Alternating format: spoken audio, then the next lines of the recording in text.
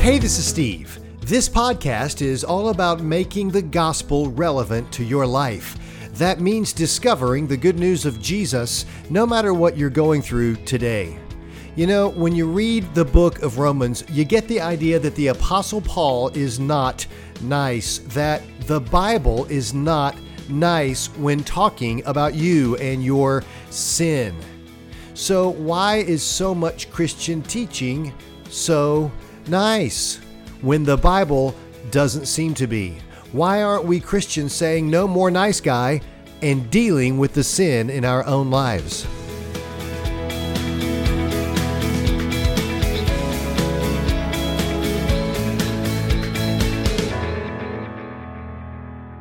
Well, it feels like we have finally arrived. I looked it up and I checked it out, and it's taken us 16 sermons, including today, to get through this long, difficult case that Paul makes against us, against me, and against you. It's been a long, long case, and we've been in it for a while now. We started the study of this passage in May of 2020, and we were in it for May and June. We took July off, did something else. We did it in August and September and part of October, and we picked it up again just this month. So we've been in it for quite a while. It's this long, hard, difficult case. It's been difficult because it's hard to read.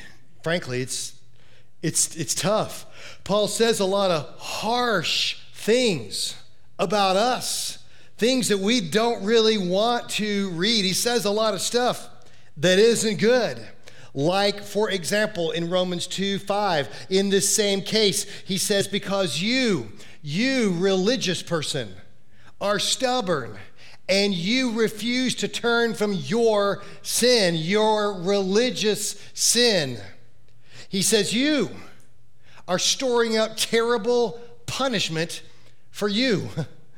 For a day of anger is coming when God's righteous judgment will be revealed.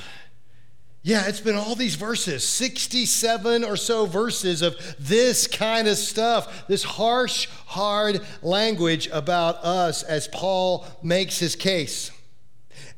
And this is the opening to his letter.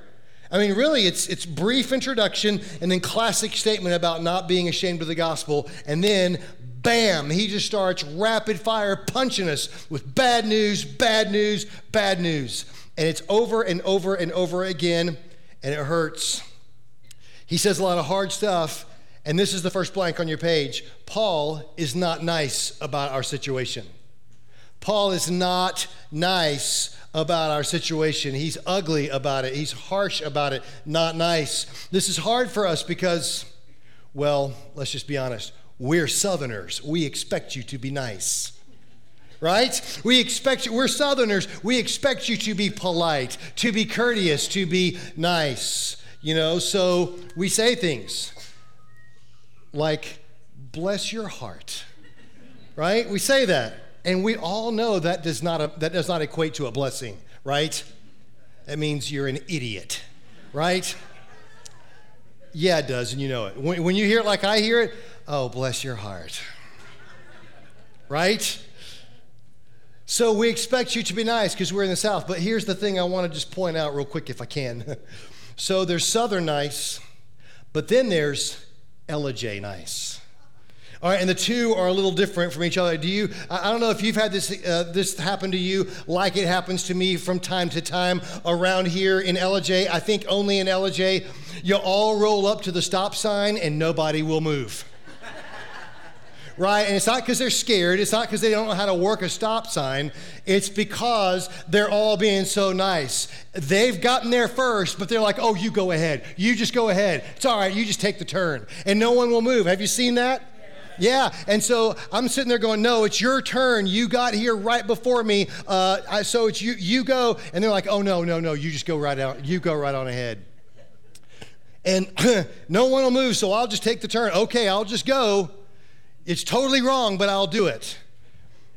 Right? Have you seen that? Ellijay, nice. See, here's the thing about it, though. For all of us, it's possible to be wrong and to be nice at the same time.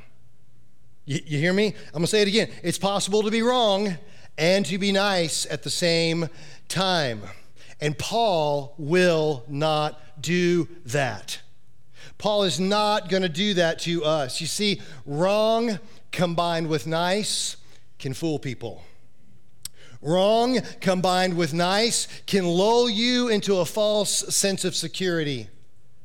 Right? Nice can make you all easy and comfortable and cause you to let your guard down, while wrong will stab you right in the back. Am I right? You know what I'm talking about? Elegy, nice. Paul is not going to do that. He is not going to trick you. He isn't trying to pull something over on you. He doesn't want there to be any confusion at all going on here. He doesn't want to take one small chance on faking you out with nice. In other words, Paul would really rather deal straight with you and hurt your feelings than fake nice you right to hell. Hello? He'd rather shoot straight with you and hurt your feelings a little bit than fake nice you right to hell. Seems like so much Christian teaching today is much more about the nice than the truth. Seems like we're all about the nice. We like the good news, but we never want to acknowledge the bad news. We want to be teaching all positive and upbeat and affirming. And good grief, it's 2021. Don't we all need some positive, upbeat, and affirming news? We do. I do. You know me, I love to give positive, affirming news. I love to be upbeat and positive, but I also have to be honest, right? Is anybody else in the room besides me? I feel like the warmth in the room is lulling us all to sleep. Paul is not going to play games with us. He's going to deal with our situation. He's not going to be nice about it. He is going to be truthful about it, because he's looking at us and he sees that our situation is dire. It's desperate. It's terminal. And Paul wants to tell the truth about it, because you can't cure the disease without a proper diagnosis. So if you think about it, if all your preaching is nice, then you aren't dealing honestly with the situation. You're just causing people to live in denial. You're not being nice, really. You're looking at a cancer patient, realizing that they've only got maybe days, maybe weeks to live, and you're saying, oh, look, I've got the cure, and you give them a sugar pill and tell them it's all going to be okay. That's not nice. That's cruel. That's hateful. It's deceptive. And that's what Paul is not going to do. He is making this long, hard case. He didn't mean for it to be taken apart like we've taken it apart. I mean, we've taken it apart little piece by little piece by little piece by little piece, and we've looked at it over months and months. But Paul originally intended for this to all be read together and for it to all weigh you the heck down. He wants to get you feeling it and knowing how heavy this weight is. He gets to the end of this long case and he makes his summary of his whole long argument right here in Romans 3:9. This is what I want us to look at today. Romans 3:9, he says, all people. Raise your hand if you're an all person, if you're all. Yeah, you're one of the all. Yeah, okay, me too. He says all people, whether they're Jewish or Gentile, that means whether they're religious or irreligious, all people are under the power of sin.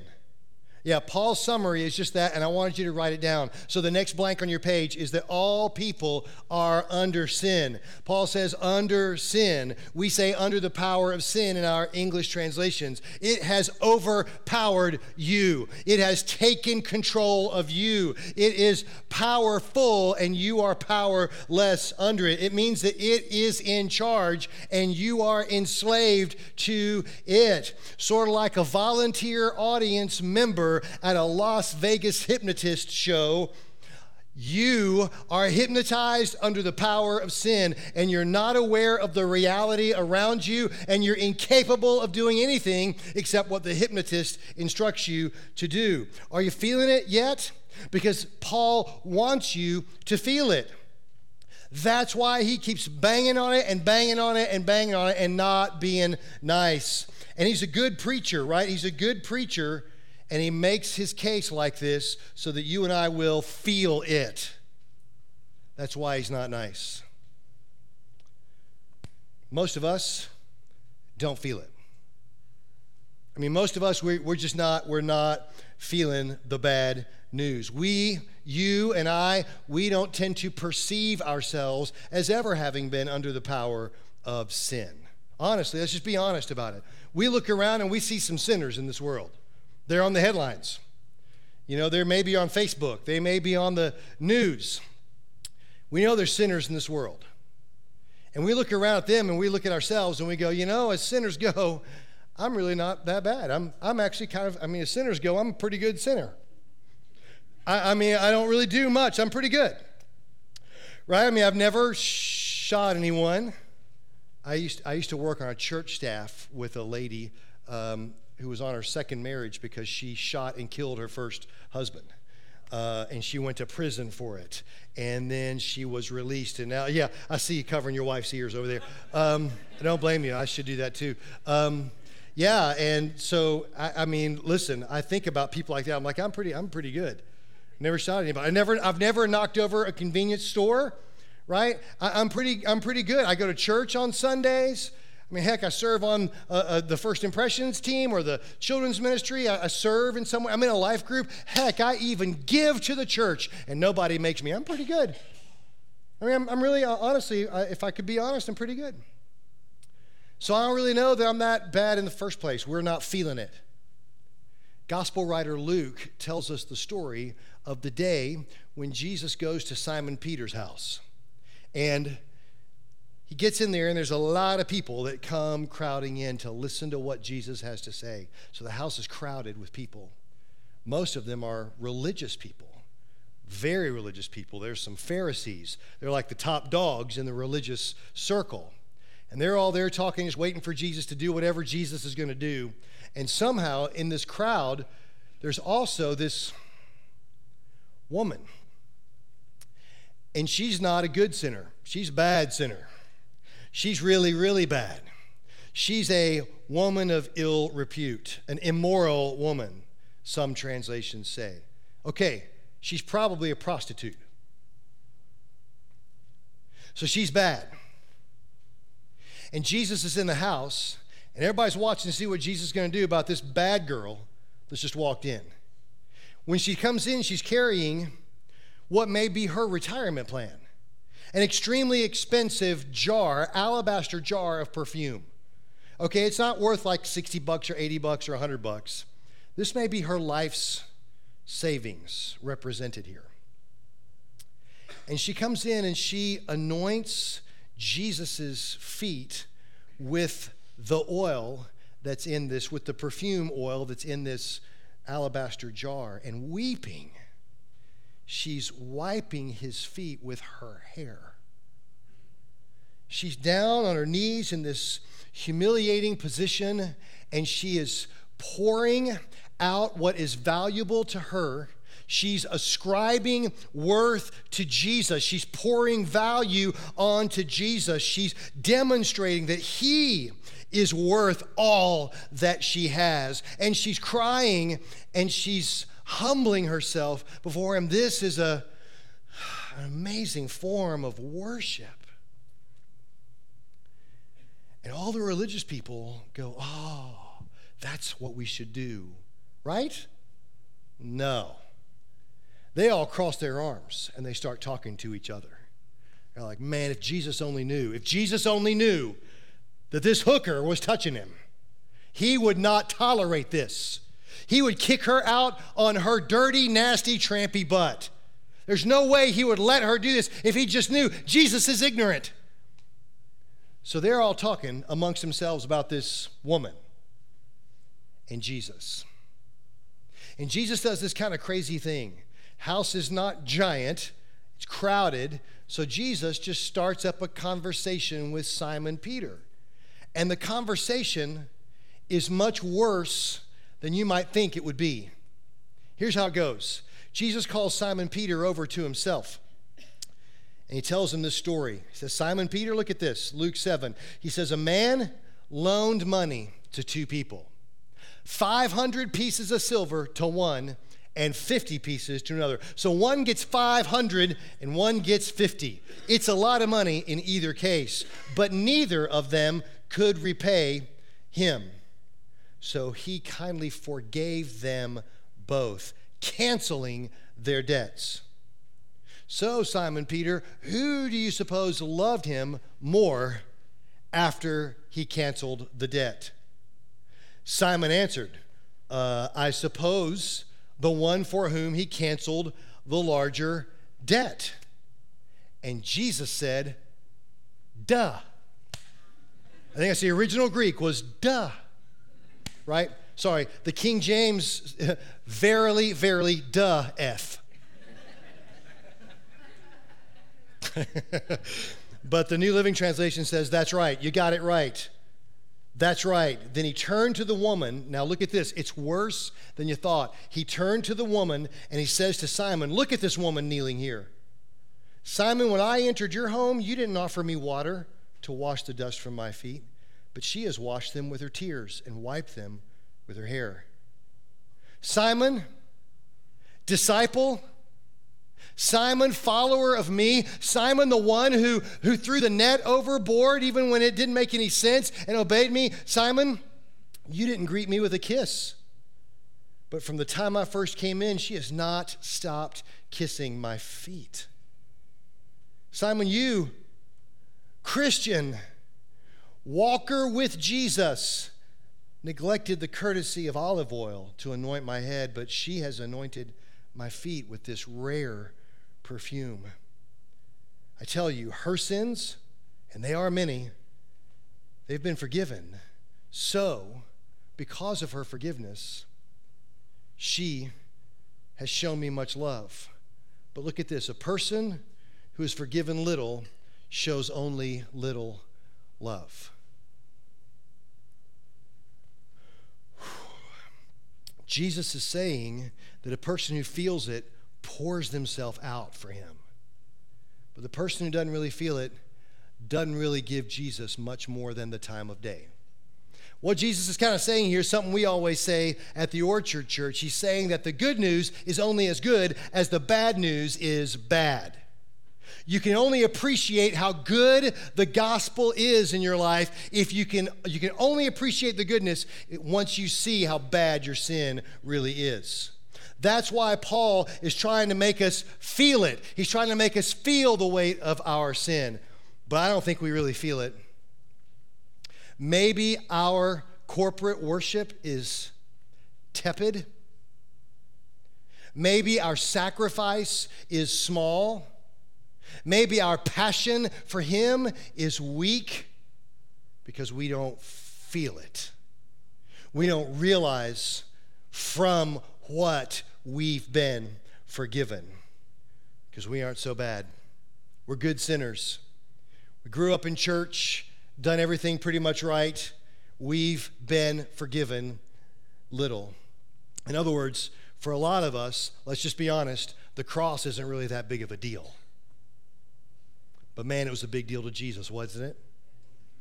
That's why Paul makes this long case. That's why he's not willing to be Ella-J nice about it. He's being truthful that God is angry at my religious, Baptist, non-denominational, pastor, church person sin.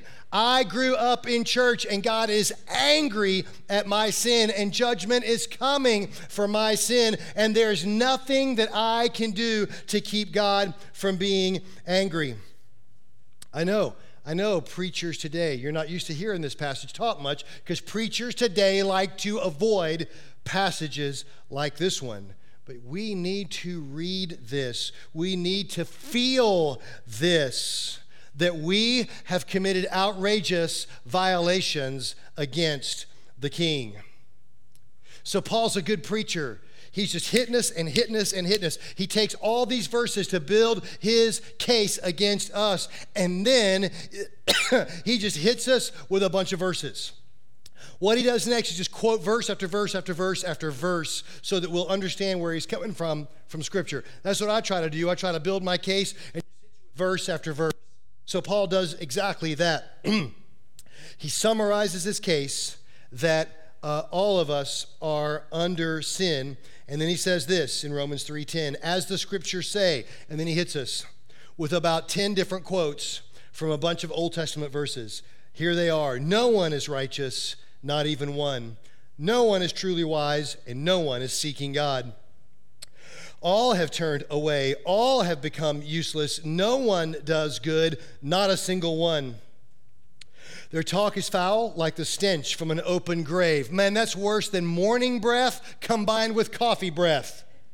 All right, the things that come out of our mouths stink like an open grave with a rotting dead corpse inside. Thank you, Sherry.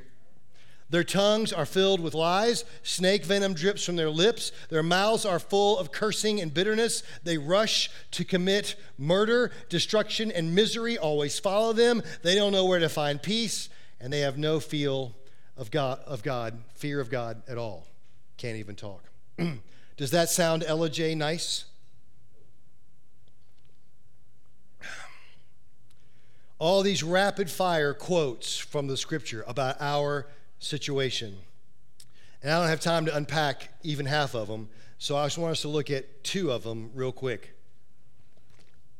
The first one, Paul says at the very top of his quotation part, is this. It's the next blank on your page. No one is righteous.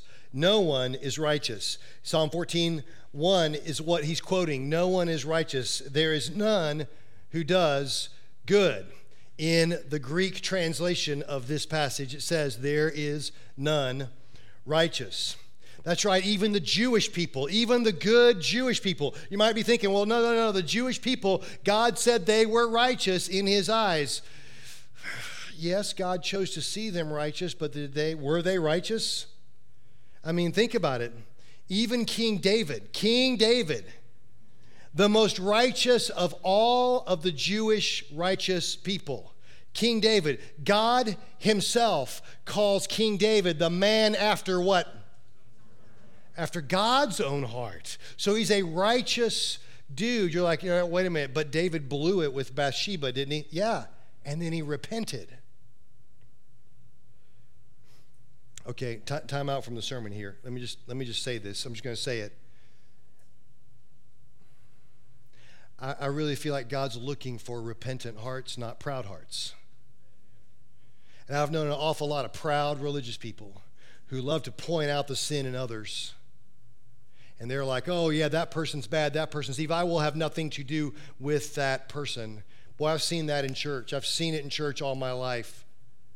But I've also seen the person who does wrong, who blew it, who really made a big mistake, be convicted by that. Someone will go to him, a pastor, or someone from church, and say, hey, this is wrong, let's get this right. And I've watched them go, God's right, I'm wrong. And they have a humble, contrite heart toward God. That's the person God's looking for. That's a person after God's own heart. Because I don't care how proud you are, you're going to blow it. And the prouder you are, the more you bow up, the less you feel the weight of your sin. God's looking for repentant people.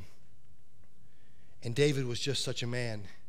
That's why God called him a man after his own heart.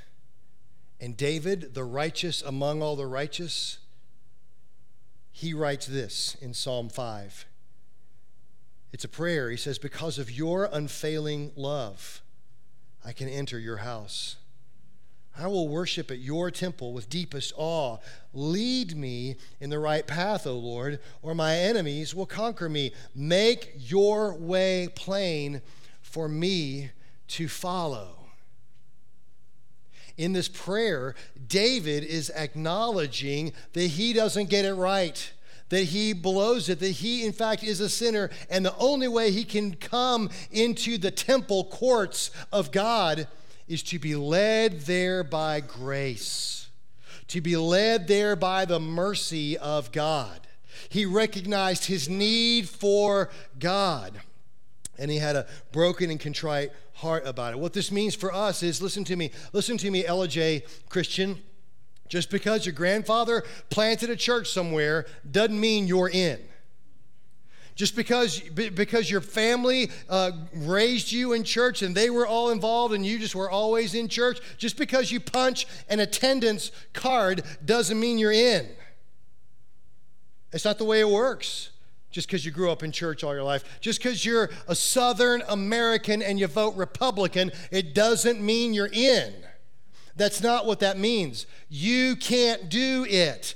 There is nothing you can do to keep God from being angry because you're not righteous enough. You blow it. You break God's heart by breaking his law. No one is righteous.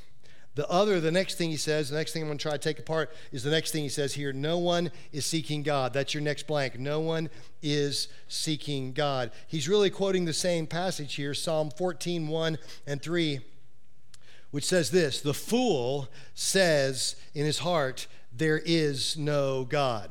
Right? The fool says in his heart, there's no God. They are corrupt and they do abominable deeds. I love that word, abominable. Where do you see that word except for right before the word deeds in the Bible and right before the word snowman? That's right. So they're corrupt. They do abominable deeds. There's none who does good, and they have all turned aside. This phrase right here is a Hebrew idiom. It means they are not seeking God. They're not going in the right direction, not seeking God. They're not seeking God. No one seeks God. I think about seeking something. I think about Indiana Jones. Do you love the Indiana Jones movies like I do? Okay, the first one and the third one, right? The second one was the first bad one. And then they made that other bad one about, 10 or 15 years ago. You know they're making a fifth one now?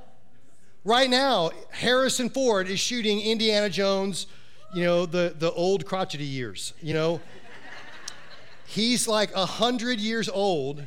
He's like Bill Starley old, and he's still cracking the whip. I'm just kidding, Bill Starley. You're not 100. Not yet. Oh, man. Anyway, they're making probably another really bad one, I'm guessing. But Indiana Jones, in the second one, the first bad one, he keeps quoting this thing, talking about what he's seeking after. Maybe you remember, he's always talking about fortune and glory, seeking after fortune and glory. He's going after the archaeological treasure, seeking fortune and glory. He knows what he's after. And so because he's after this, he's got the education, right? He's got all the equipment. He knows all the stuff, and he completely gives himself to the task. I mean, he goes on the adventure and risks it all over and over and over again just to seek and find what he's seeking. That's what Indiana Jones does. I don't get that picture when I think of most Christians. I don't get the Indiana Jones doing whatever they got to do to seek and find God. Can I get that last verse right back up here real quick, Joyce? Here's what I get. I get this picture here. The fool says in his heart, there is no God. I know you would never say there is no God. You probably wouldn't be sitting here in church today if you thought there was no God. Might it interest you to know that the original Hebrew here, and then later on the Greek when Paul writes it, doesn't actually say there is no God. As he's quoting Psalms, the Psalm says, the fool says in his heart, no God. No God. For me, there's a comma. The fool says in his heart, no, God. No. The fool resists God. You see, you and I should be repentant, but instead we're resistant. You and I should be seeking after God, but instead we push back against God. Don't lie to me and say that you are seeking God, because I know you argue with him. You fight with him. I know you push back on him. You want his blessings. You want his grace. You want the gifts that he has to bring, but you don't want his actual authority in your life. When it comes to control, you'll just control it yourself. Because if there's anything worth doing, it's worth doing yourself. And so you and I, honestly, if we were to be honest, more times than not, instead of knowing God, we're saying, no, God. We push back, we fake it, or we compartmentalize. We have our Christian stuff here, and then we have all the rest of our life here. And we don't want God to actually control our lives. We don't want to submit to him. We love to sing the song that we're going to be singing here in a little bit, that nothing is better than you. Lord, there's nothing better than you. But we live our lives as if anything was better than him. We live our lives as if we want everything the world has to offer, and we'll give him an hour on Sundays. We should be repentant instead of resistant. We should actually turn and seek him. In the Old Testament, God speaks to a people that have wandered far. They have resisted and resisted, and they will not turn to him. They will not repent. He's speaking to his own people, the Jewish people. And he's telling them that you're going to get what you're seeking after. And it's not me. You're going to go into captivity. Things are going to be hard for you for a long time. It's going to be painful. And generations will come and go not knowing me. But he makes them this promise. And you're familiar with at least part of it, I'm sure. In Jeremiah 29, he says, "But I know the plans I have for you. They are plans for good and not disaster. If you will seek me instead of seeking all these other things, then you'll find the plans for good and not disaster, to give you a future and a hope." He goes on and he says, in those days, when you're finally starting to rediscover me, he says, when you pray, I will listen. If you look for me wholeheartedly, if you actually seek me, you will find me. I will be found by you, and I will end your captivity, and I will restore your fortunes. It's not because of you, it's because of him. It's because of what he did for us on the cross, right? I know we like to think of Jesus as a kind, sweet, tolerant, meek, quiet, kind of a pushover of a guy. But think of it this way for just a second.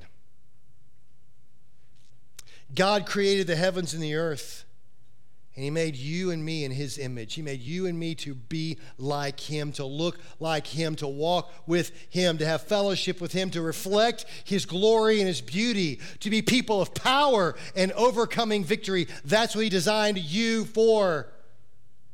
But then you and I, we rebelled against him. We resisted him. We turned away from him. We quit seeking him and instead started seeking whatever we wanted. We rebelled. We became traitors against him. We declared war against him. And he could have resisted us right back. He could have resisted us right back. Because he is in the throne room of heaven, watching us. And he could have just crossed his arms and said, you'll get what you want. You're going after all that, whatever else that is, and it's killing you. It's destroying you. It's ruining you. It's breaking everything about you. Now there's crime. Now there's violence. Now there's poverty. Now there's disease. And it's all because you're seeking that instead of me. Okay, you get what you want. Sucks to be you. But there was that one day when he wouldn't put up with it any longer. And Jesus stood up in the throne room of heaven to declare war on your sin and my sin. He stood up from the throne and he left the throne room and he came here and lived here to shine his bright light into the world. Right? He shines his light like a spotlight, pointing out our sin so that we can see clearly where the darkness is. He shines his light like a searchlight, seeking you, trying to find you in the darkness. And he comes here and he finds you, he finds me, and he finds our sin. And what he does is he will not put up with it. He's not going to be Mr. Nice Guy anymore. No more Mr. Nice Guy for Jesus. He hates our sin because of what it does to us. So Jesus attacks it head on. He grabs all of that sin and pulls it in onto himself. Because sin must be judged. It must be paid for. It must be destroyed. And so he hates it so much that he takes it all out in a violent, bloody murder suicide. Jesus kills your sin by dying with it on the cross. That's how much he hates what it's doing to you and to me. He dies on the cross, and then 3 days later, he rose again to give us that new, victorious, light-filled life so that you can walk in victory and power and peace and be one with him, no longer under the power of sin, under the control of sin, but now free to know him and be like him once and for all. Jesus wasn't about to be nice about it any longer. And so my challenge to you today is to stop loving the thing that's killing you. To say, this is the last blank on your page, to say, no more nice guy when it comes to sin. Stop tolerating it. Stop putting up with it.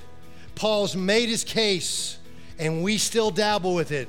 No more nice guy. It's time to end it. It's time to kill it.